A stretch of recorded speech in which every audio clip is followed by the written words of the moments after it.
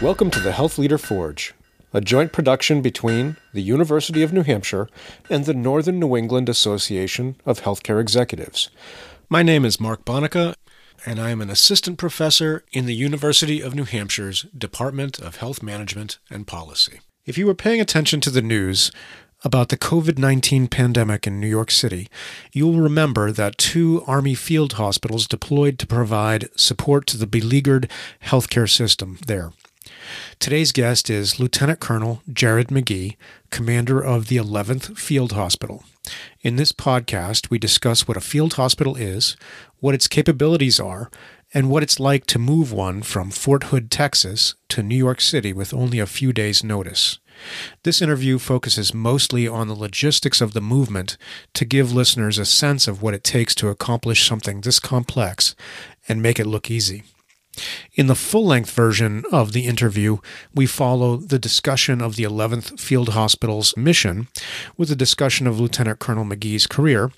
He started out in the Army as a combat engineer, running around the woods and blowing things up, as he said, to later getting a commission as an Army Medical Service Corps officer and becoming a health services comptroller. So he has had a varied and interesting career. He is also the Army Regent for the American College of Healthcare Executives, so we talk about the importance of professional organizations and how his ACHE contacts actually helped provide him intelligence as he brought his unit into New York. We conclude with a discussion about leadership. I hope you enjoyed this interview with my friend and former student, Lieutenant Colonel McGee, and if you do, won't you please leave feedback on iTunes, Stitcher, SoundCloud, Google Play, or wherever you might be listening to this recording. It helps other people find us. Thanks for listening, and here is Lieutenant Colonel Jared McGee. Welcome to the podcast, Colonel McGee. Thanks. It's good to be here. So you recently completed an unusual deployment leading the 11th Field Hospital to participate in providing support to the city of New York in the Javits Center. So people probably saw this on the news, kind of made national news all over the place. But before we kind of get into the actual experience, I'd like to, for the audience, to talk a little bit about the unit that you lead and get a little bit of background on what that is. So what is a field hospital? So first of all, let me just kind of open with this real fast. Just keep everything on the right side of legal for me. Anything I say, not views of the Army, right? My own opinion. Sure. And if I speak of any individual organization, I am in no way endorsing that organization. All right. Just using them in name. So thank you. All right. Fair enough. So a field hospital, the best way to think about it for your listeners would be picture a hospital that you have in any one of your cities. So an acute care and trauma hospital. That's what we are. We are a modular 148 bed acute care and trauma hospital. The only difference with us is this 148 bed acute care and trauma hospital, we can box up and load onto trucks or trains or boats and ship it anywhere in the world at any time. So when you say acute care hospital, like what capabilities do you have? What kind of treatment can you do when that hospital is fully set up? So just like your local hospital, we can do everything from primary care and physical therapy, social work services, the full complement of behavioral health, all the way up to emergency medicine, neurosurgery, CT surgery, you name it. Then, of course, the full complement that goes along with that. You know, I have full complement of ICU nurses and ICUW nurses, medics, all the ancillaries that go along with it. We have full pharmacy, we have full lab, radiology capabilities, everything you would find down the road. But the difference is we're self-contained. We have to provide all of our own power and water and food and all that internally. Yeah. So, I mean, that's kind of amazing. And so you say you put it in boxes and send it someplace. How long does it take you typically, if you were to take the hospital, the full 148 bed unit and out into a field environment, how long does it take you to normally set up to full capacity? So, well, number one, we're always ready, right? So we're always packed and ready to go. we can deploy anywhere in the world as fast as we can get our stuff loaded onto vehicles to move out of Fort Hood. It takes a big team effort from a whole lot of folks back here and a whole lot of folks on the receiving end. But yeah, we can get out the door and as quick as we can load vehicles. So let's say you're loaded and your all your boxes have been put down and wherever it is you're going to be. When would you be ready to take patients? We actually just did a validation exercise not too long ago. By doctrine, we should be 100% ready to go in 72 hours. But okay. we beat that by about 35 or so percent. We had full ED complement set up, ready to go in less than 18 hours, and we were fully mission capable not long after that. That's pretty amazing. So from boxes on the ground to a 148 bed facility ready to take patients in less than, you said 18 hours for ED capability, and then sounds like less than 2 days for full on capability. And that's assuming you're going to provide your own power, your own water, and all that as well. Like that's kind of amazing. Seeing everybody get to work on it is nothing. The coordination that it takes, everything from, imagine building a building, they have to start with staking out the land to figure out the dimensions of the hospital, where each individual tent is going to go, to having everything up, including lights and water. It's a dance that we should time lapse it just so everybody can see, what it looks like with people running everywhere and forklifts and tents and, trucks. And it's a sight to behold for sure. So 148 beds, how many people are we talking about when the unit is 100% staffed? Just over 300 people in just the field hospital. And you say just the field hospital. So what else could there be around you then? We fall under something called a hospital center, and a hospital center. You can think of it like a 26 person or so command and control node. So for your listeners, think of that as like maybe a regional headquarters, a regional C-suite, where you have a CEO and a COO and a chief nurse and a chief doc, and then the administrative staff up there to support. And then underneath that, you also have my organization, the field hospital, which has its own C-suite.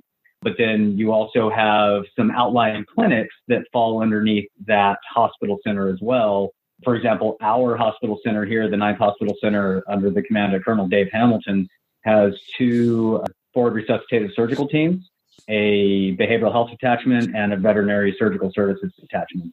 So our hospital, then working in conjunction with them, we won't all be co-located, but if we were, now that organization balloons to over 500 people. Okay. Are there 2 field hospitals under the hospital center? Or is it just one? There is only one, but by design, the hospital center can provide command and control, or whether you want to call it mission command or command and control or C-suite oversight of 2 field hospitals. So okay. Yeah. This is relatively new doctrine, so it's come into play since after I retired from the Army. So I'm learning as we talk. Yeah. Okay, so you said 300 or so people actually assigned to your organization, and then we talked a little bit about the hospital center and some of these other organizations that roll up under the hospital center. So thinking of your organization, thinking of the field hospital and the 300 people you have there, the model as it was back in the day when I was involved in still in the Army, we called it a PROFIS model, a professional filler system model, where if you were assigned to a field hospital, for example, you would spend most of your days working in a fixed facility, a brick and mortar building hospital, and you would get pulled over to the field hospital when the field hospital went on a big exercise or actually got called up to deploy. Is that still the model with the field hospital, or how has that changed? So it's similar. So I have organic staff here at the field hospital, but then we also have like the ProFit system, the professional filler system that you were just talking about. We have something similar. We still have a bunch of docs and nurses, around the world working in different military medical treatment facilities. The difference is now are those providers are actually assigned to us. So if the call goes up that I remember I mentioned that we were modular. If the call goes up that we need to deploy either a certain module of, like, say, just the ICW of the hospital, I want to deploy 60 beds someplace, which we actually did recently. The call goes up for those people assigned to that 60-bed detachment. Those people show up, and it's the same people that since they're assigned to us. So those providers and nurses, they come, they fall in with the same teams they're used to training with. They fall in on the same equipment that they're used to training with. And then the only difference is the location that they may end up serving. So that's how the new model is a little different. So you mentioned that you have docs and nurses who are assigned to the field hospital, but when the field hospital is not actively engaged in an exercise or a deployment, they're working at a like I said, a fixed facility. So you're at Fort Hood, so I could imagine they probably work at the hospital at Fort Hood when they're not with you. What's the idea behind that? Why aren't they just full-time assigned to you so that you could just take them and go? So I can actually expand on that a little bit. We're at Hood, but not all of my folks are at Hood with us. I've got folks down in San Antonio. I've got our CT surgeon. I think he's out of Tripler right now, out of Hawaii. Okay. So Texas to Hawaii. All right. Yeah, but the idea behind it is for our providers to maintain those clinical skill sets that they have to use in wartime. They get those skills and maintain those skills in our fixed facilities. So they stay there and they provide services to the beneficiary population there. But then when it's time for deployment, we call them back and they go with us. So you talked a minute ago about the field hospital itself is modular, and you mentioned you had like a 60-bed. So the whole hospital is 148 beds when it's in its full capacity. What kind of arrangements? So you mentioned a 60-bed. You could push out a 60-bed subunit. Like what are the examples of the different arrangements that you could potentially deploy without deploying the whole organization? So we have a full capability 32-bed component that can push out emergency medicine, OR capability, and recovery in ICU and ICW, along with ancillaries. We could push that 32-bed early entry capability all on its own. That's our headquarters, what we call a headquarters and headquarters company. They can go out all on their own. We have a 60-bed ICW that I spoke about earlier that we actually, funny enough, we actually deployed it not too long ago. They picked up and went to the National Training Center in California. And as an example of modularity, got plugged in to one of our sister field hospitals to do a training exercise down there. So you can, we have that detachment. We have a medical augmentation detachment that'll provide dentistry and psychology and physical therapy services. And then we also have a surgical services, a medical augmentation detachment that provides another OR suite and those capabilities as well, the recovery capabilities, ICW and ICU. And we also have a head and neck surgical detachment as well on top of that.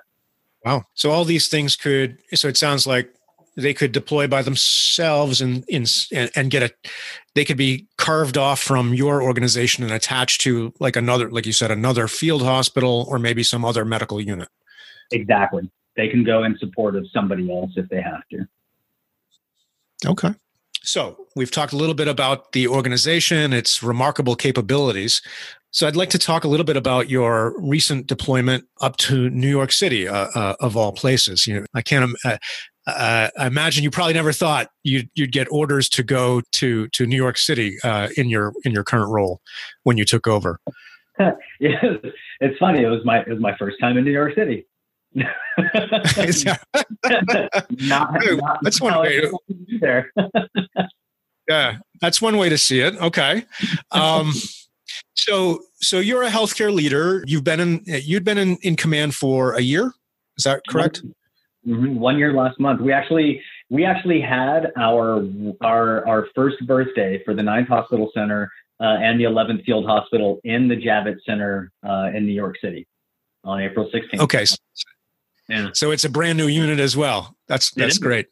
It is. So, I mean, as a healthcare leader, I imagine you were monitoring the crisis closely. At what point, when did you really, as a leader, when did you become aware of the pandemic? And when did you and what was your first kind of, when was it first discussed with you that your unit might be called on to go provide service there? Yeah, as in healthcare, I'm sure, with you and all of your students and all of your listeners, people were paying attention to the news, started seeing, this virus seems to be spreading pretty quickly across China, and look at that, across the borders. Oh, look, it's starting to expand a little bit more. And I think it was about the middle of January or so, if memory serves, that it was declared a public health emergency of international concern because it was crossing those borders. So at that point, we started doing a bunch of research on, okay, what does it mean to get this disease? What does that do to a patient? And then as we started getting those reports, we would start sharing them with our providers across the world and talking about it internally. Just kind of getting our head around it. Okay, should it come to us, what is it that we're going to have to do? What is it that we're going to have to be ready for to take care of those folks? And then we actually got, I think it was around March 18th, we got notified of a potential deployment, and those locations were either East Coast or West Coast. So we were thinking, okay, maybe Seattle or New York, maybe somewhere in California. And then at that point, we really started that planning. Okay, what would it look like for us to go ahead and pick up and move out to one of these places? And then the next day, the warning order actually came. So we ended up getting the warning order less than 24 hours after we were notified of a potential deployment. Okay, so I know this terminology, but let's talk a little bit about what does that mean? A warning order. What does a warning order mean in the military? So that says, okay, you're going to do something, right? You're going to do something. So get all of your stuff in order and get ready to go. That's what that means. It's, you could maybe call it a heads up, like somebody walks into your office and they're like, hey, heads up, this is getting ready to happen. All right. So it's a very formal heads up. It's a very formal heads up. Okay. That's probably the best way. But at that point, and the purpose of that is because not all the logistics have been worked out yet, not all the decisions have been made about the details of whatever's going to happen, but to kind of make sure people are starting to prepare to do something. It's hopefully gonna give you that kind of the situation, the mission, some command and signal stuff, some service and support. It's gonna hopefully throw out the 5 W's for you: the who, what, when, where, why. Not necessarily the how, but at least get you started. Okay, so we're in the middle of March 18th, 19th. You've now gotten some formal notification. Yes, this is going to happen. So what do you start doing when you get that warning order as the commander of a field hospital? You've been alerted through the warning order. What are the first things you start doing to prepare your unit for this mission? So, like I said before, we're always packed and ready to go. So at that point, it's really just a matter of coordinating all of our support agencies so that they can start picking us up and getting ready to move us wherever it is that we need to be. Whether it's going to be on trucks or trains or boats to get us to our destination. And then that goes along, that's just the equipment side of it, right? So that's in the grand scheme of things, that's relatively simple. the biggest thing that you want to take care of is all of the medical and administrative processing for your soldiers, right? For the staff. And that's everything from making sure that everybody's medically ready to go. Say something like everybody's got 90 days of medications on hand if they have allergies or something like that, to making sure that everybody's wills are up to date and their powers of attorney are set, so that their families can be taken care of back here, mom and dad back here, or husband and wife can take care of the family with, certain legal actions if they have to, all of those things. Those are all the pieces that you put in motion. The other thing is just all the locking in all the internal planning. Okay. All the concerns. Do we have all of our supplies on hand that we've asked for? Is it all loaded and ready to go? All of those pieces and parts. That's the process put in place. So at what point did you get the details of where you were going and what you were going to do and who you would be working with? Yeah. So we got the notice on the 19th, that real formal heads up, the warning order. And then it was on the 24th that the deployment order came down, said, all right, hey, you're going to go to New York City. And we actually launched our advance party early the very next day on the 25th. Yeah. Okay. Yep. So we get the formal heads up. Something that goes along with that, like I said, is making sure everybody's stuff is ready to go. So then when we got the actual deployment order, the very next day, those people are ready to go now. They get on the plane and they took off to New York City. They actually stopped en route and picked up a second field hospital's advance party in Fort Campbell, Kentucky, picked those folks up, and then they continued on to New York City. Then we ended up pushing out our main body, the biggest part of the force. We pushed all of our medical folks early. The main body deployed just one day after them on the 26th. So how was the mission described to you? Like, what were you told? This is what you're going to New York City. What were you told you were going to do? So we knew we were going to New York City, and we knew we were going to provide a relief valve to the local hospitals in New York City, but we did not know what that was going to look like. We didn't know if we were going to be, operating operating a shelter like what was initially started at the Javits Center, or if we were going to be setting up, our field hospital. And I mentioned we picked up that other field hospital on the way. We didn't know if we were going to set ours up and then they were going to set theirs up someplace else, what those locations may be. All we knew is we were going there to provide relief to the hospitals of New York City. That's what we knew. A lot of the planning was actually taking place on the aircraft on the way there. Wow. Okay. We have a great picture of three of our principal staff folks. A guy named Major Pete Kirkendall, Chief Polite, who's our engineer, takes care of setting up all that power and water stuff that we were talking about. And then one of our critical care doctors, a guy named Major Sean Shirley. We got this great picture of them huddled around a map and a computer on the airplane, figuring out where they could set the hospital down, in the middle of Wall Street, on a pier, something like that. Wow. Yeah. So that's what we did. Wow. So you were on your way, you sent your advance. So that was the advance party you mentioned, I assume. It was. So, so how many people went, in the advance party? And you said they picked up with another field hospital. So how many people were you sending in that advance party, roughly? I want to say we had about 25, 26 people in that advance party. I may be off, plus or minus a few.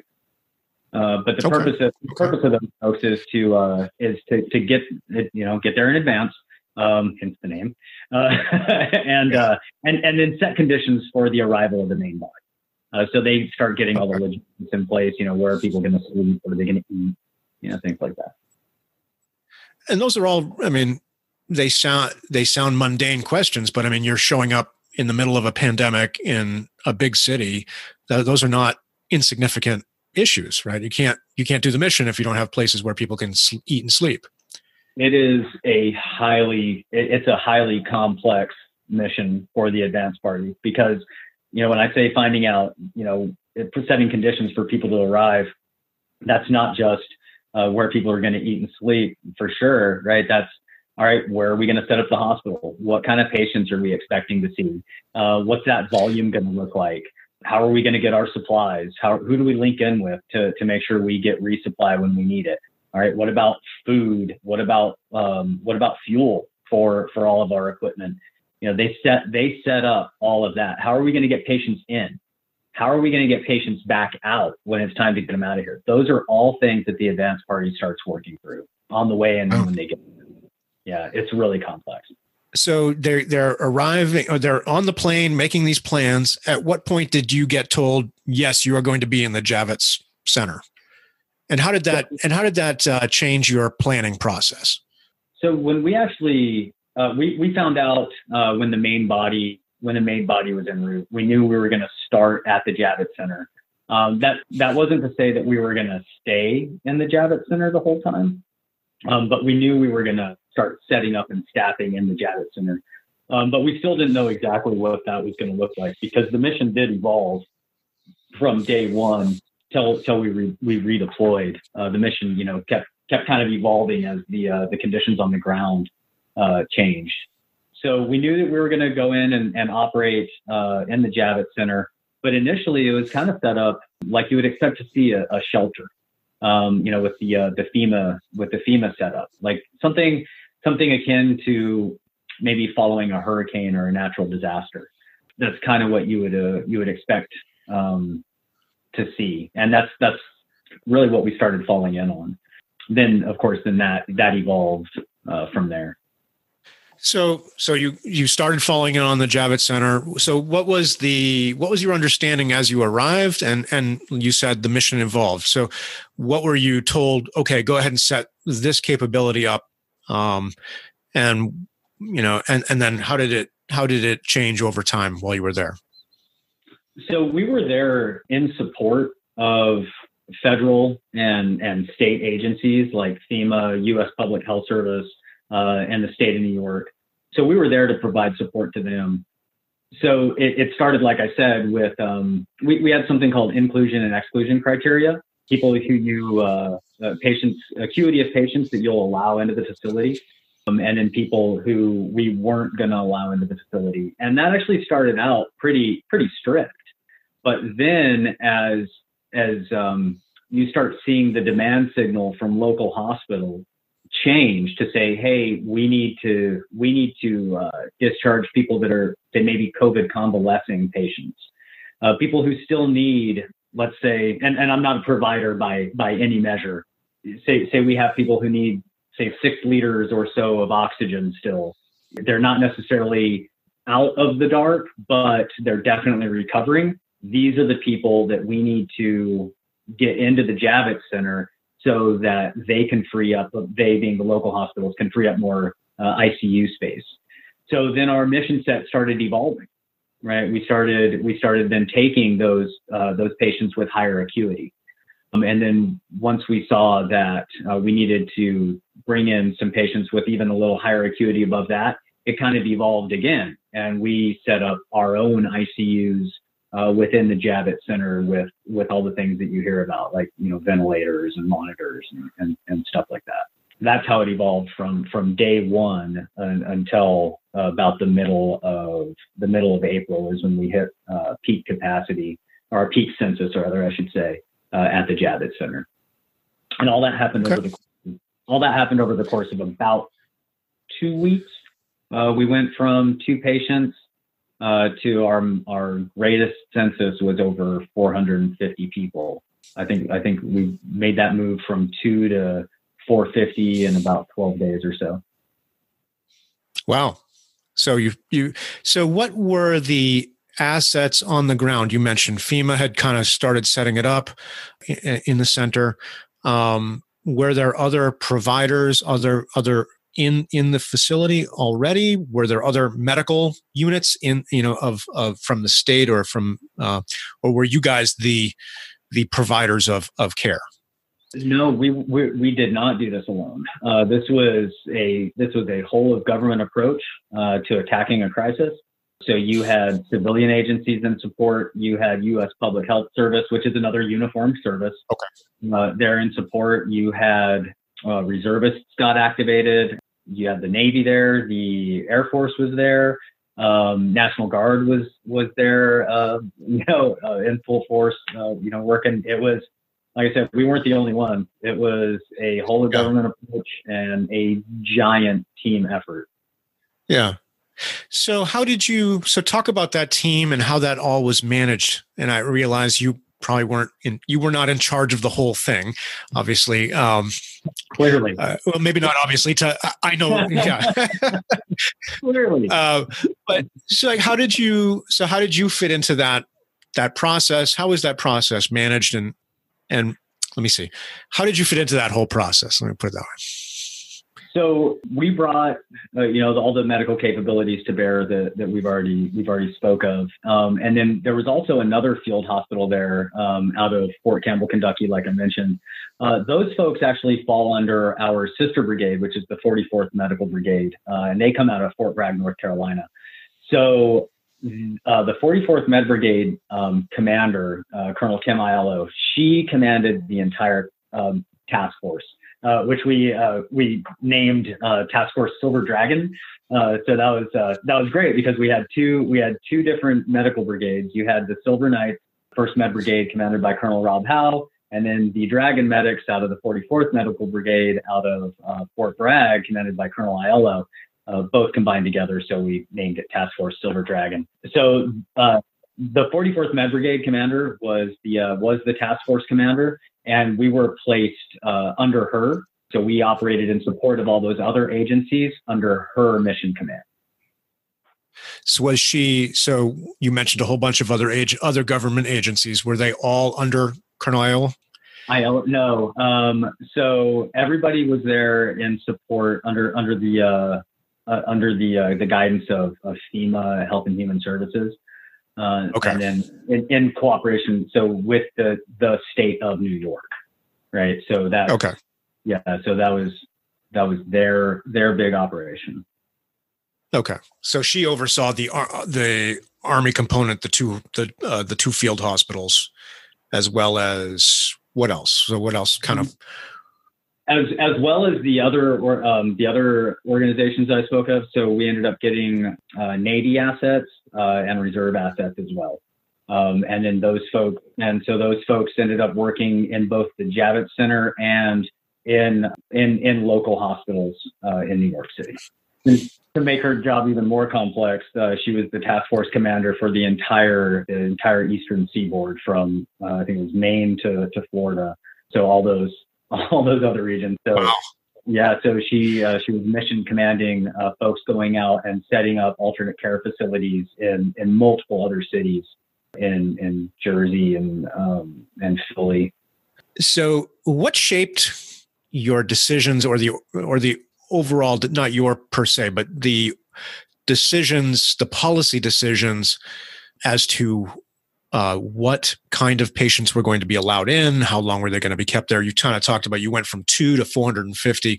So clearly there were changes over that period of time about who you would take care of and for how long, I assume, right? So so what did that look like? How did it change over time? So the driving factor there was simply the demand signal. We needed to provide the supply, right, that the local hospitals needed. If they need to free up ICU space, then we need to take some of their recovering patients so that they can focus on those more acute patients. That's what drove it. So you were up to a census of 450. So you had, at one point, you had as many as 450 patients under your care. At what point did the census start to drop, and what was driving that? So our peak census, I believe, was 453. That was the high point, and that all happened around 15 April or so. After that, we started to see the census drop. And if you compare that with kind of the curve you would see in New York, it follows that a couple days, right? Which makes perfect sense. you have fewer people coming into the hospitals. They're able to decompress, right? So they're able to treat more of their folks, less people then coming to us, which means then our intake is going to start falling off. While our discharges continue, we expect to see that number come down. And that's exactly what happened. As a leader going into this situation, what were your main concerns? What were your going in, and how did that change over time? So my two principal concerns rolling into this were people based. Number one, what's going to happen to what's going to take place with the families back here? Because like I said, if soldiers or sailors or airmen for that matter, if they can't focus on the job at hand because they're worried about the family back here, then they're going to be less effective. So that's one of the principal concerns is, have we done everything that we can to make sure families are taken care of back here? Do we have the support structure in place back here to make sure those folks are taken care of?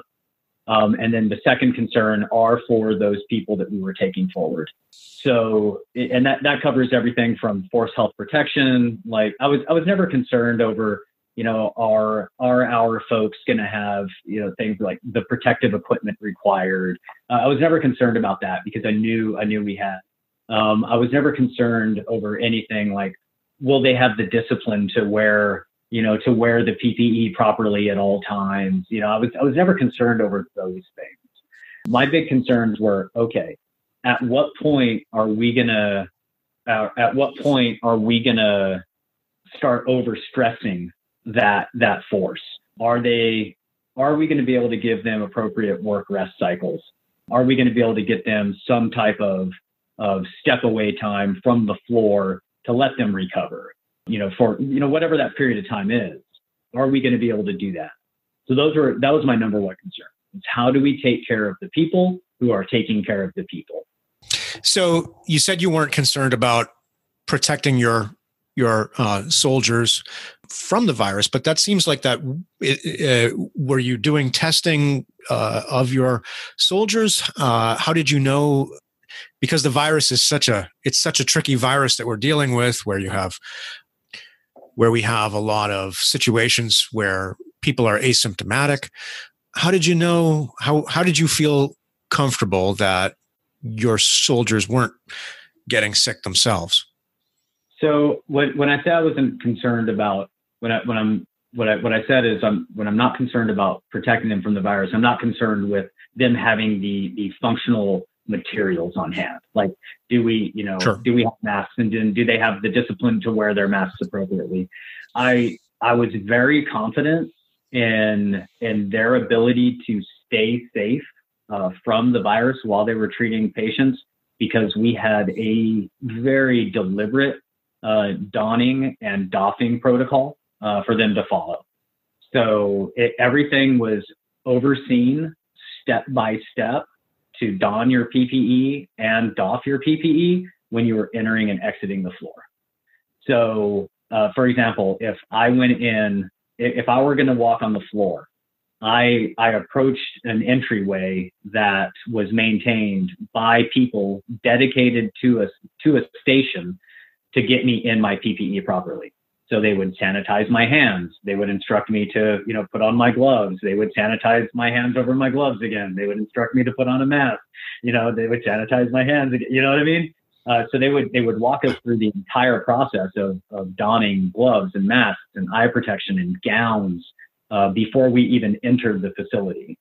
So once we were in the facility, then you could move about and treat patients.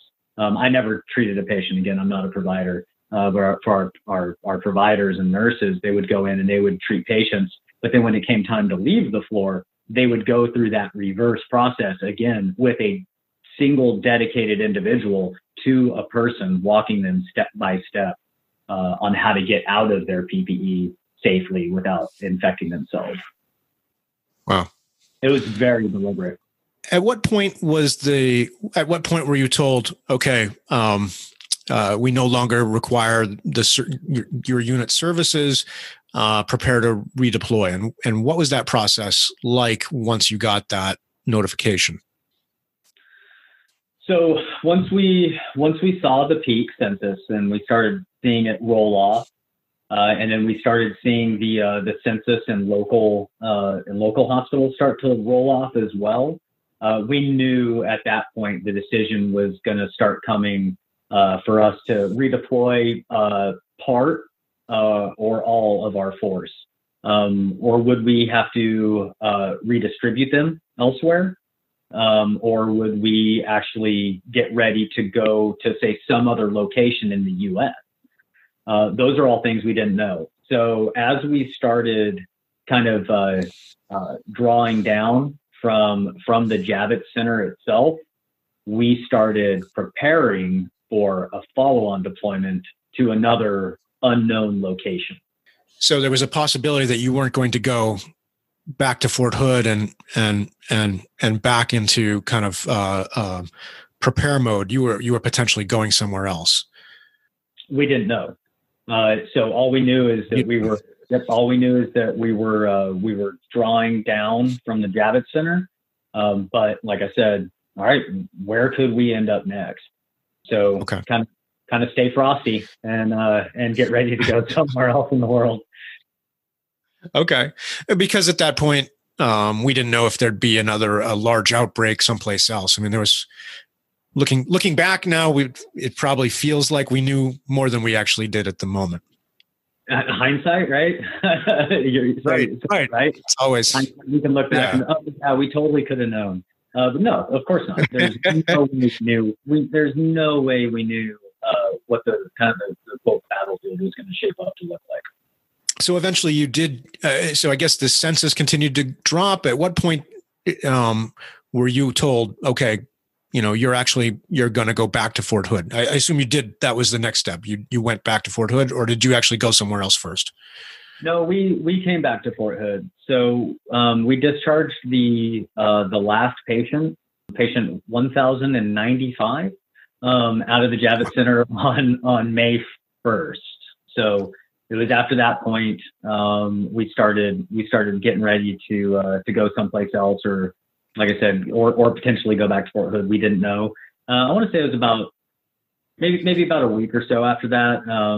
I don't remember exactly the date that we got notice that we would be coming back to Fort Hood. But at that point, we started preparing to redeploy by testing our folks and putting them in quarantine and making sure that they were good to go, getting all their flights, ready, and getting those folks set up to come back home. Then tearing down all of our equipment and sanitizing all of our equipment and getting it all boxed up and inspected and then getting all that ready to come home safely as well. So one of the things is a great lesson that I know that we learn. Now me speaking as a former military person, one of the things we learn right away in our leadership training is that is the art of doing an after action review, or the need to do an after action review, or what we call an AAR. And this is a strength, I think, of the military. That we learn from from exercises like this. So I'm curious, I'm sure you had some sort of AAR process after this was over. What lessons did you learn as a unit from the deployment? And what would the unit do differently if you were presented with a similar situation in the future? And what did it do well? So you're absolutely right. It's critical to capture lessons learned when they're fresh in your head, and then think about how you're going to actually exercise those lessons in the future. So I think the phrase we like to use is lessons learned, not lessons observed. So, okay. So the biggest, we talk often about being flexible and maintaining flexibility and execution. We actually, and the military is actually really good at that.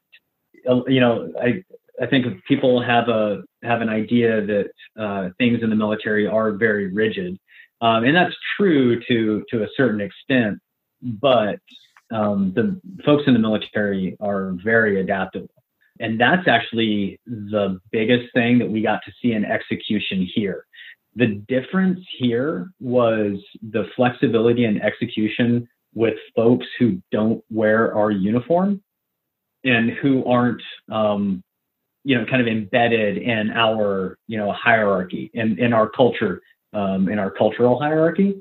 So the biggest thing is that I noticed was how do you get in where you fit in with people that you're not used to working for, and those people are not used to working with folks like you.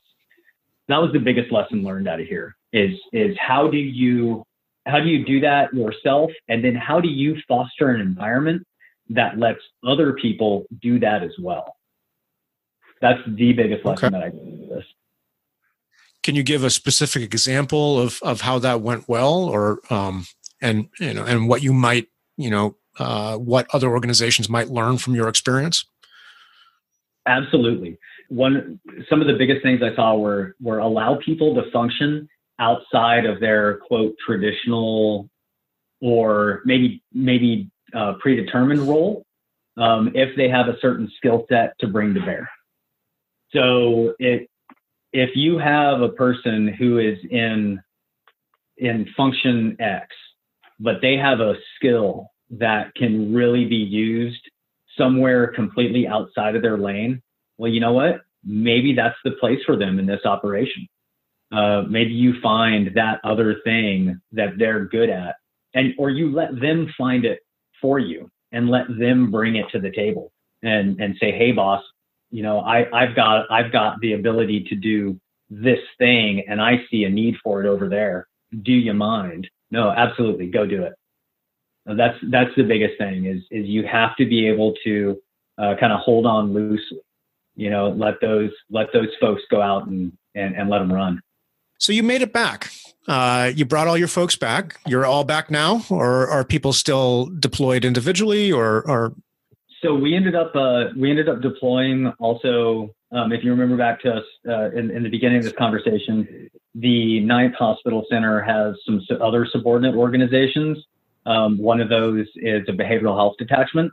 They deployed as well in support of this operation, and they were out there working with our folks to make sure everybody was doing well, and they were also out there nested in the hospitals because remember, like I said, there was the sister field hospital was operating mission command over folks who were working in local hospitals. So our behavioral health folks were out there working with those folks in those hospitals as well to making sure everybody was kind of staying sound of mind. And those folks are getting ready to come back here in the next day or two. Wow. The 44th, the task force commander still has some folks up there as well. So I know they're still operating, but I know that operation is slowly starting to collapse. Well, I guess I should say, I don't want to say collapse. I want to say it's slowly starting to be drawn down and moved out of it. Okay. Great.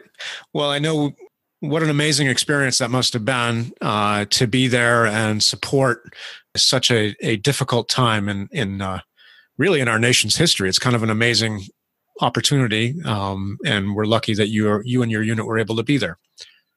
It was hopefully a once in a lifetime event, and what I mean by that is hopefully we never have to see anything like that again. But wow, did you get to see the humanity? It's amazing what happens when so many different people come together and work towards a common goal that has such an importance. It has such a huge impact. Not just on your organization, but on the community. So it was inspiring. It was really inspiring to be part of it. Well, so I want to shift gears a little bit because normally in my podcast, I usually start with career stories first, and then we talk about your current assignment. But I wanted to start with your current assignment first because it's so fascinating and timely. But I do want to talk a little bit about your career. So you mentioned, you're not a provider. So I'd like to explore a little bit about, how you came to be the commander of a field hospital. And I was looking at your CV, and it looks like you've got a couple of different phases to your career. And I thought maybe we'd run through that with you. it looks to me like you started your career in the military as a combat engineer. Is that correct? That is correct. I started out as as an airborne combat engineer in Fort Bragg, North Carolina, in the Army's rough terrain parachute company. Wow. What drew you into the Army, and why engineer? So my grandmother drew me into the Army. I wasn't supposed to be in the Army. I was supposed to be a rock star. Didn't work out. I was actually working graveyards in a truck stop, a couple blocks from the house in New Mexico. And I remember I came home from work one morning and I was living with my grandma, and I walked through the front door, and it's this really small house. So you walk through the front door and you're in the living room, and then you can see right there to the table, to the breakfast table. And I opened the door and I stepped inside. My grandma was sitting at the table with the recruiter. Okay. So I took the hint, and I was like, so I guess I'm taking the ASVAB today, and so the rest is history.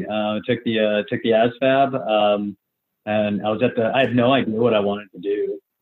I was at the entrance processing station, and they were just kind of showing me the videos of all the different jobs, and of course, I'm a young guy, and they showed me a video of a guy running around in the woods and blowing things up, and doing all the cool stuff, and man, I was sold. So, yeah. So he's like, "You want to be an engineer?" I'm like, "Heck yeah, sounds great." It's all the funny stories that you think about when you hear about somebody enlisting in the Army. I was like getting ready to sign the paper, and one of the recruiters comes, or the career people, career counselors, I think they were called, comes running around the corner yelling at me. He's like, "Stop!" So I kind of looked at him, and then he puts his hand on my shoulder, and he's like, "Do you want to go airborne?" And I'm like, "What does that mean?" And he's like, "So you get to jump out of airplanes and blow things up." Heck yes, sign me up. So that's what started phase one for sure. That's all right. All kind of luck. So was it? Was it everything? Was it everything the advertising made it out to be? It was. It was a really great job. It opens a young man's eyes a little more to the world. Definitely instills a sense of discipline that you may have been lacking before, for sure.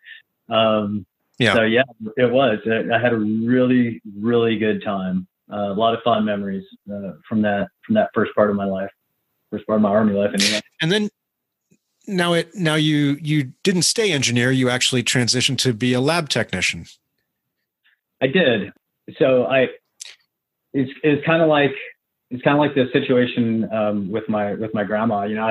I've been really lucky. I've had a bunch of people in my life take care of me. I don't know if I'm inherently lazy or something. They just I need a lot of nudges. So I was gonna get out of the Army and go back home, and ended up having a talking to by an NCO, a sergeant. Who wasn't even in my squad. He was in the next platoon up. He was in first platoon. And I remember his name. His name was Joe Queen. And he came in one day, and we were sitting in the company area, and I was getting out of the Army. I was less than 90 days out. And he was like, "Oh, so what are you going to do?" And, I told him I was getting out and going to college. And so he asked what college I was going to. And, I told him I hadn't signed up yet. And then he asked me if I had taken the ACT or SAT yet. And my answer was, no. And so I remember him, he just looked at me and he was like, "Well, good luck with that." And then he got up and he walked away. And that was, so I took that hint, and I walked down I got up and I walked down the sidewalk to the retention NCO, the reenlistment sergeant, and told him, "Okay, I'll reenlist if you get me a good school." And he got me the lab tech course. And so I reenlisted to become a lab tech. Well, so why was that a good school? So it, What were you thinking? so it gave, at the time, I don't know if it still is, but at the time it was affiliated with George Washington University. So you were able to go to this, it was a year-long training. So you were able to go to this year-long training and come out of it with 60 semester hours from George Washington University. So it was a huge jumpstart to my academic career. So that's what was really appealing to me at that point. I was like, okay, if I'm not on the ball to sign up for college on my own, like Sergeant Queen pointed out, then you know what, this is a great stepping stone that moves me in that direction that I was intending to go. That's what drew me to it. Okay. All right. At what point did you eventually got a commission and became a medical service corps officer? How did that come about? So you were there, you had done I assume you'd finished your training. What was the next step there? How did you earn your commission? It took another nudge. It really did. It took another nudge. I was in the middle of my commitment from that reclassification to lab tech. And I actually had a civilian supervisor at the time. And he brought a flyer to me one day. And the flyer was advertising a program called the Green to Gold program. And that's a program in the Army where you essentially get out. At the time, you actually got discharged from the Army. That's changed. That doesn't happen anymore. But you get discharged from the Army and you go to college full time, and you go through a Reserve Officer Training Corps program, and then when you're done, you get your commission.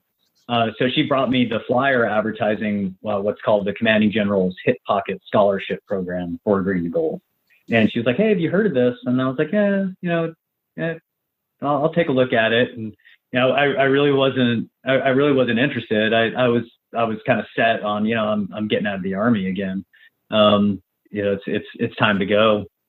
A couple months later, she brought the flyer to me again, and was like, "Hey, I couldn't remember if I talked to you about this. Have you seen this?" And so I went home and I thought about it, and I said, why not? But at that point, I had there was only about a week left to the application deadline. So in that week, I had to get accepted to a college. I had to get all the medical evaluations done. I had to get letters of recommendation, written. So I was hustling. I was hustling for a week.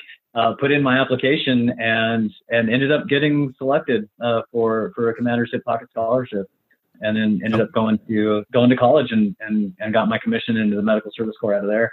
Now, did you had both engineering background as well as healthcare background at that point? Did you ask for Medical Service Corps, or was that just luck? No, that was my first choice. Okay. Yeah. What was it that made you decide you wanted to do that?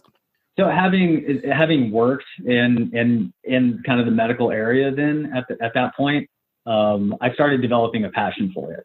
I knew I wasn't going to be a provider. I was never moving down that path. But for healthcare leadership, it was really starting to appeal to me. So I think you're about a year out from graduating from college when you have to kind of pick the core that you want to go into. You had to, at that time, you had to rank order. I think it was 16, the 16 cores. You had to rank them from first to last. And then you had to put a combat arms somewhere in the top 3. So I chose Medical Service Corps. I think I chose engineering second. And then I don't remember the list from there on down. But yeah, so I got my first choice, got what I wanted, and became a Medical Service Corps officer. Okay. So you kind of first 5 years as an officer, you did some platoon leader time, you had company command, kind of the usual stuff. How much enlisted time did you have? I had just under 6 years. Is like 5, let's say 5.5 or so. Okay. So I'm looking, looking at your career, doing some of the things the early careerists do. so you would have had 5 years enlisted, 5 years, let's say 5 years through your company command. You're pushing 10 years. That's usually kind of a decision point. At what point did you decide for folks to stay in the military or call it a day? At what point did you decide that you were going to make the military a career, meaning to go 20 years or more? So once I got my commission and I started seeing, the potential and the rewards really from operating on that side of the house. When I say rewards, what I mean is the reward of actually getting to work with people and lead people, and then the potential of shaping policy. When I started seeing that, I was in my head, I was like, yeah, this is for me. This is what I want to do. So that's what really kind of cemented it. I kind of think what we were talking about earlier is get in where you fit in. And I felt like I was fitting. I felt like this is something that I want to do. I feel like I have something to bring. And I love being on the team. I really enjoy being on this team, and it feels good to put on the uniform every day and walk into this environment, wherever it is. So I knew then, I was like, it feels right. So you've had this kind of your early career. You kind of had this, and so it seems sort of throughout your career, you've kind of done the kind of back and forth between, field units where you're going out and, like you said, blowing things up and running around the woods, to being in a hospital as a lab tech. I assume you work in a clinic of some sort, getting your commission and spending time with the infantry. And then being it was a training command, I assume, that you had. It was. Yeah. It was Sam Houston. Yeah. So, an interesting kind of back and forth. How did you wind up getting your first exposure to financial management? So you wind up at Tripler. How did that happen that you wind up doing that work? So, I guess this is becoming a theme. Much like in my life, it took a nudge. It really took somebody sitting down. I didn't want to do finance. It took somebody sitting me down and explaining to me what it meant. So I had the vision in my head of the finance person is the person who wears the green eye shade and sits there right. With a calculator that has a long paper ribbon running out the back of it. And I was like, yeah, that's not for me. I don't want to spend the rest of my time in the Army balancing somebody else's checkbook. It's just not what I want to do. And my boss at the time, I was a battalion operations guy. And my boss, the executive officer for the battalion, was a guy named Colonel Scott Cooper. He pulled me aside and was like, "Oh, you have it so wrong. Let me talk to you about what it really means to be a healthcare CFO." And he opened my eyes to it a lot. And he actually ended up getting me into my internship. And then I just got really fortunate, and I did my internship at Tripler in Hawaii, which was amazing. Okay. And I was in the same office once upon a time. So, yeah. So you did this what we call an internship, and that kind of brought you into the healthcare finance subspecialty within the Medical Service Corps.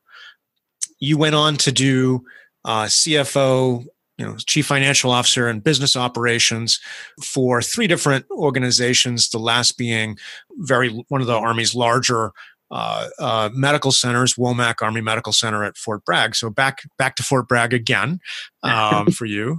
That's a theme too.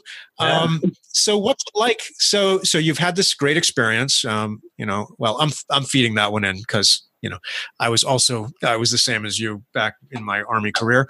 So what was it about being a comptroller, about being a CFO, doing this kind of work that you really liked? What was it that sold you on the field? I had a really good experience in my first account. So when I came out of my internship at Tripler, as you know, you get your first standalone account, hopefully.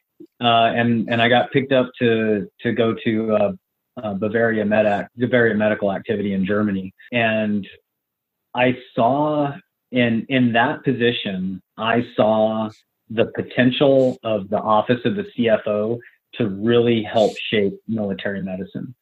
So again, it's always about the people you end up working with.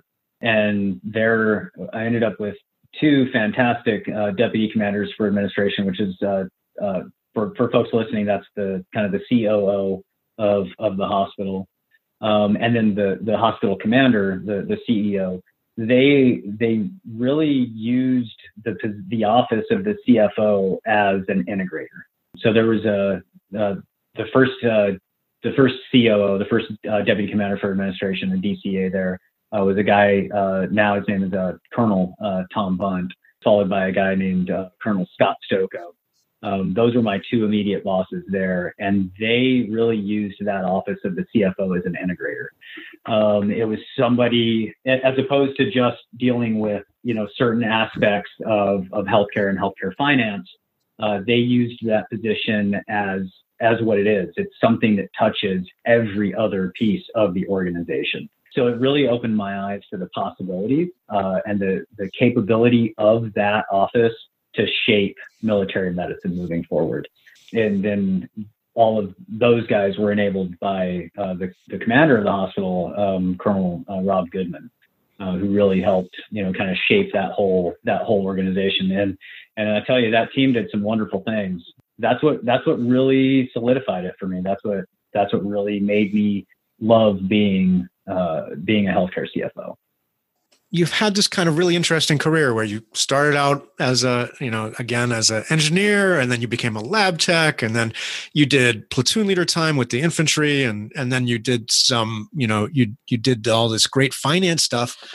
How does that lead you to be now as the commander of a field hospital? I mean, how does that all lead to where you are now?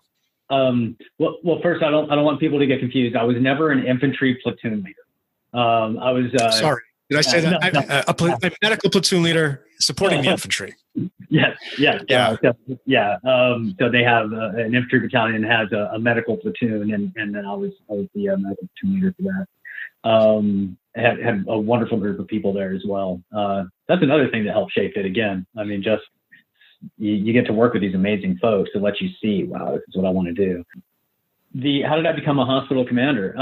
So I ended up applying for command, and I came out on you either get selected as a primary to be a commander, or you get an alternate slot, or you get non-select.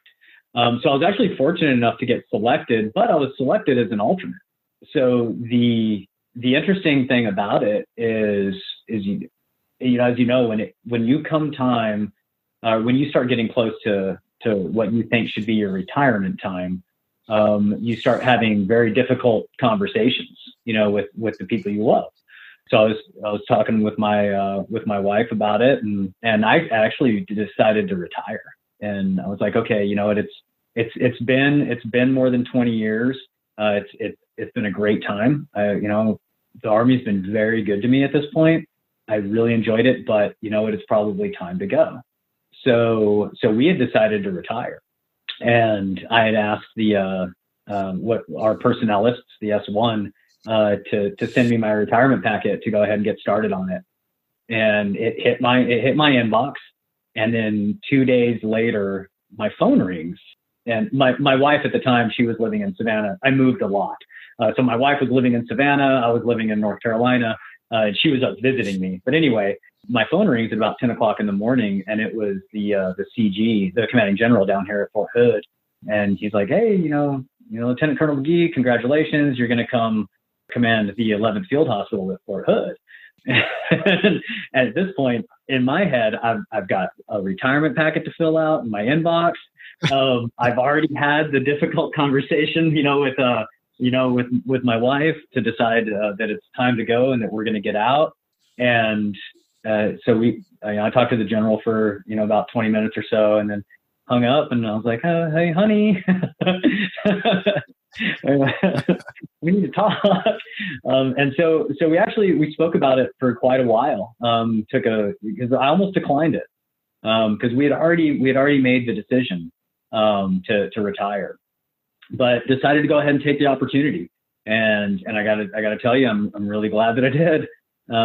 This has been one of the most rewarding and fulfilling jobs I could ever think about.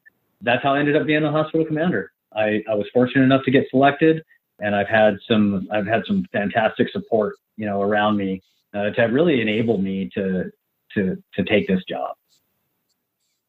So let me ask you to talk for a minute, kind of in general, about how the Army works with those kinds of jobs. Like you mentioned a couple of times as you were telling the story about your deployment to the Javits Center, that you weren't a provider. So you're a finance guy. You have some lab experience, so maybe you go and play in the lab every now and then. I don't know, just to mess with them. No. Oh no. You're not allowed. Okay. So, why, how does the Army decide who to put in charge of a hospital? So there's a centralized board selection process. So you apply, you kind of throw your name in the hat and say, yes, I would really like to compete for command. And then at that point, meaning the board, remotely goes through your entire record from front to back to determine if you are a good fit, somebody that they would want to place in a command position. And you get rank ordered in there. So you get picked to take command.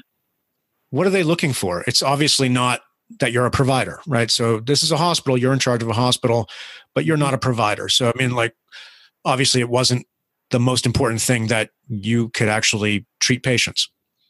Right. They're looking for your leadership potential.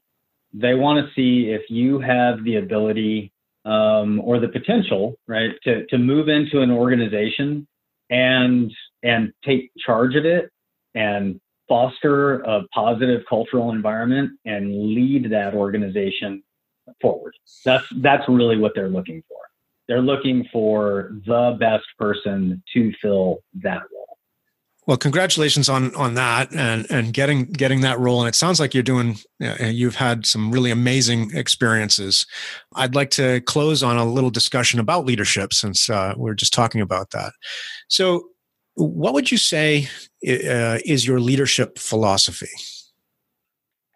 When I was putting together my intro brief for this command, you want to put together, hey, this is who I am, and this is my view of the world. When you come into an organization, just kind of give them that heads up. This is the kind of person that at least I see myself as. When I focus in on like what do I really think my leadership philosophy is, it's I want to be the kind of person who provides intent and end state, and then just let the ponies run. Let people surprise you with what they bring to the table. I smile when I think about it, because in my head, what I picture is I have an old photo of my dad teaching me how to ride a bike. And it's that picture where, the kid's on, wobbling on the bike, and the dad is behind me, and his hand is out like he just let go of the seat. So in my mind, I don't even know he's there, but he provided intent and end state. Hey, I want you to be able to ride the bike, and I don't want you to wreck it, and I want you to, ride it that way. But he was there, behind, kind of providing stability, oversight, providing some top cover, some safety and security, and then you just, let me go. And that's kind of how I try. Albeit unsuccessfully, I'm sure, more often than not. That's how I try to run an organization is, hey, here's the intent, here's the end state. I'll protect you as much as I can, but get out there and run. I'll watch over it and make sure things are going the direction I want. But be free and run. That's cool. That's a nice metaphor too. So what do you look for when you are evaluating leaders? I look for like if I'm evaluating somebody to come into an organization and be a leader, or if I'm evaluating them on the performance of their job. First thing, if I'm bringing somebody in, I'm not necessarily looking for the best person. I'm looking for the right person. I want to bring somebody into the organization who will nest with our team. I want to work with people who aren't here to push their own agendas. I want to work with people who are free to offer and accept assistance. Those are the kind of folks that I like to bring on board. Now, when I'm evaluating them, all right, how well are these people using their attributes to kind of foster that in the people that they are leading? Are my subordinate leaders nurturing those whom they have ultimate responsibility for?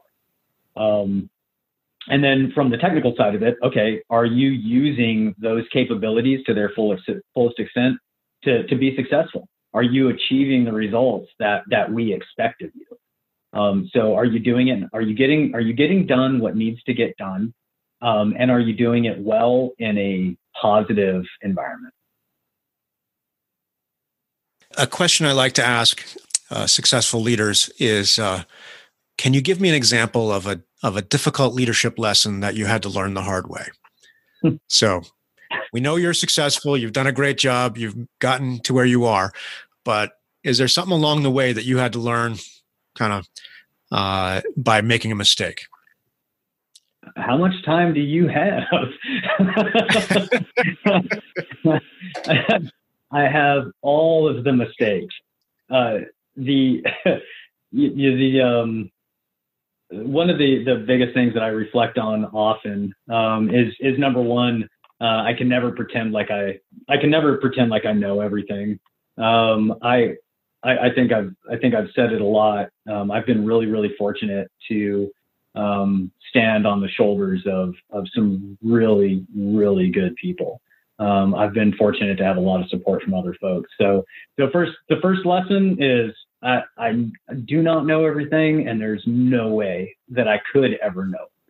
And I think the one of the biggest lessons that I reflect on often, as a young officer, especially like in my company command, I feel, I was successful, it was a successful command, however you want to define success, but I don't feel like I was. I feel like I missed a lot of opportunities as a young officer because I didn't nurture the way that I really try to nurture them. So when I came out of company command, I was reflecting on the last 2 years, and I was like, I spent 2 years in command, and I could have done things a lot differently, could have been better. And I think the biggest mistake, to get to the question of what mistake did you make, the mistake was empowering. I failed to empower to the level that I should have. I felt like I needed to have way more control over what was going on around me than I really did. So the biggest failure was I should have just provided a little more, intent, instate, and oversight, and again, let the ponies run. So I should have done, and I don't think that I did. Definitely not to the extent that I could have. So it sounds like you've taken that to heart, since it was an important part of your leadership philosophy now. I hope so. I hope it's a lesson learned and not a lesson observed. You mentioned a number of folks along the way that gave you nudges. So I wanted to ask you about your thoughts on mentorship, and what is it? What does a good mentor do, and how does that fit in with your thoughts on leadership? So I think a good mentor is somebody who not just nurtures the positive attributes in you, but I think a good mentor is somebody who can identify your shortcomings. And then, we talk about nudging. there's somebody who can alert you to your shortcomings and maybe help push you in that right direction. Maybe it's a certain skill that you require that you're not comfortable with exercising. So maybe a good mentor, maybe that's somebody who can help push you, into that uncomfortable situation while providing some oversight, providing some safety and security for you, and let you swim a little bit to develop those skills that you need to shore up a little. I think that's something that a good mentor does. There's somebody that helps you see yourself and then helps you become a little better to think about it a little better tomorrow than you are today. I don't want to end the conversation without talking a little bit about your role with ACHE, with the American College of Healthcare Executives. So you are the Army Regent for the American College of Healthcare Executives. What is that, and why is it important? So yes, I am the regent for ACHE. I want to be very cautious. I need to make sure that I'm not endorsing a specific organization. There's certain Army ethics rules that I need to stay on the right side of. But I am the regent for the American College of Healthcare Executives for the Army. Mm-hmm. Why do I think it's important? Number one, I think being a member of a professional organization, whether you're in uniform or out of uniform, is for number one, developing the network. But the biggest thing that comes from the network is being exposed to people with points of view that are different than your own. So you can find a lot of people share similar problem sets, in life. They face similar challenges, maybe in different locations, but similar challenges. So getting exposed to people who kind of tackle those problems, solve those problems, in different ways, I think it's invaluable. I think that's one of the biggest things that comes from being a member of a professional organization. It's about being a master of your craft. It's, I can't become, better at what I do if I stay in my bubble. I need to get out there, and I need to talk to other folks who are in a similar field. Heck, I need to talk to people who don't even do what I do, just so I can kind of expand my horizon a little bit.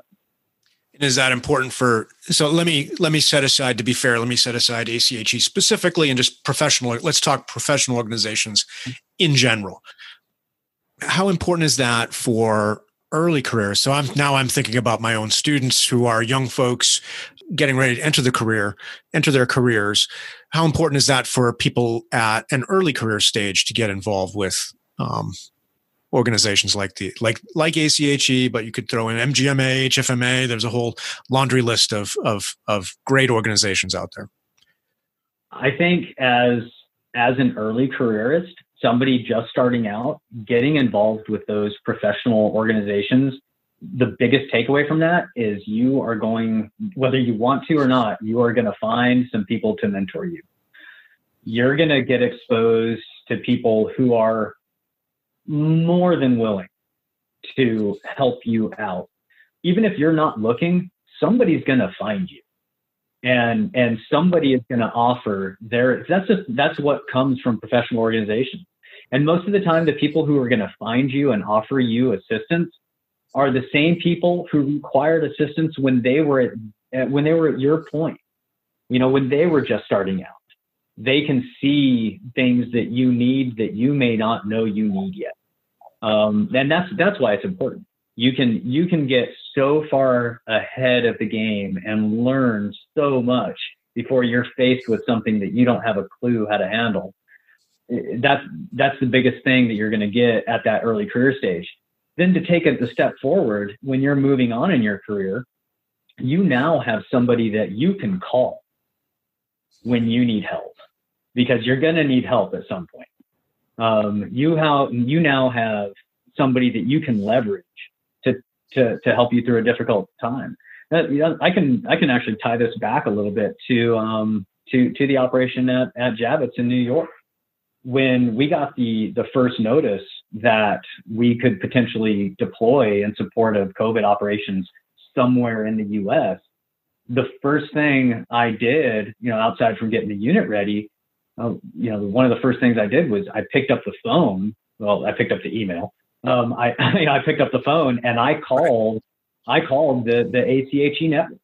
That just happens to be the organization that I'm closest to. I picked up the phone and I called everybody. I shot an email out to the CEO, to all the other military regions, the regional coordinators. And I was like, hey, we may go somewhere. I might need some help. And within 5-10 minutes, I started getting email replies. And then next thing you know, I'm getting a phone call, and I got connected with one of the CEOs at one of the local hospitals in New York. And then I'm on the phone with him, starting to develop medical intelligence estimates to get an idea of what's going to go on the ground. Those are the kind of things those professional organizations and those networks do for you. Some of those conversations were helping drive, early, capabilities decision making, at least part of the planning process. You can't get that from Google. You can't get it just from a textbook. You have to get that type of stuff.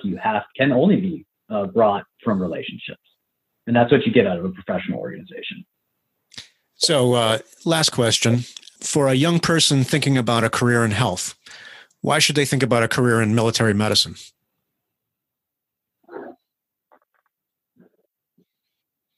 So I can't think of a better way to learn that level of teamwork and leadership than in the military.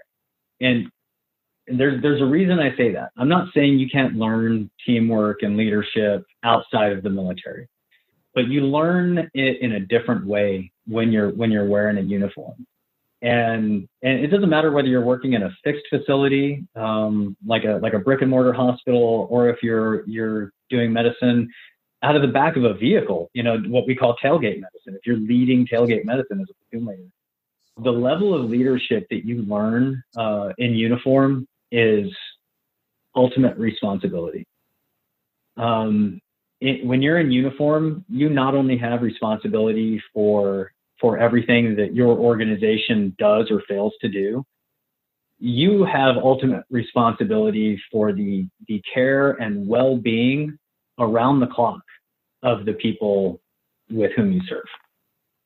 I can't think of another place that gets you that deep into somebody's life with that level of responsibility, aside from being a parent. Colonel McGee, thank you so much for your time today. It's been great to catch up.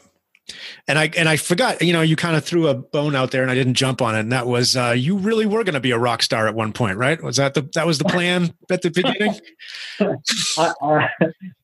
I was not going to be, but in my head, was the plan. Oh, and in my head, it was, we were on our way. Yeah. Grandma had other ideas.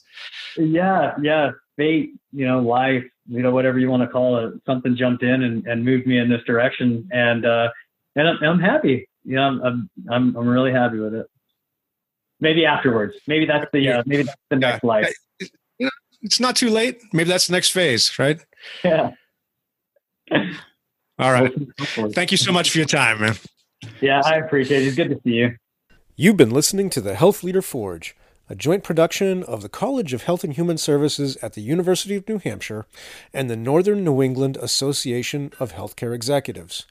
Please go to our website, healthleaderforge.org, for more information or to leave comments about today's podcast. Look for Health Leader Forge podcasts on iTunes, Stitcher, SoundCloud, and other podcast distribution sites. Thanks for being a part of the Health Leader Forge community, and we'll talk with you again soon.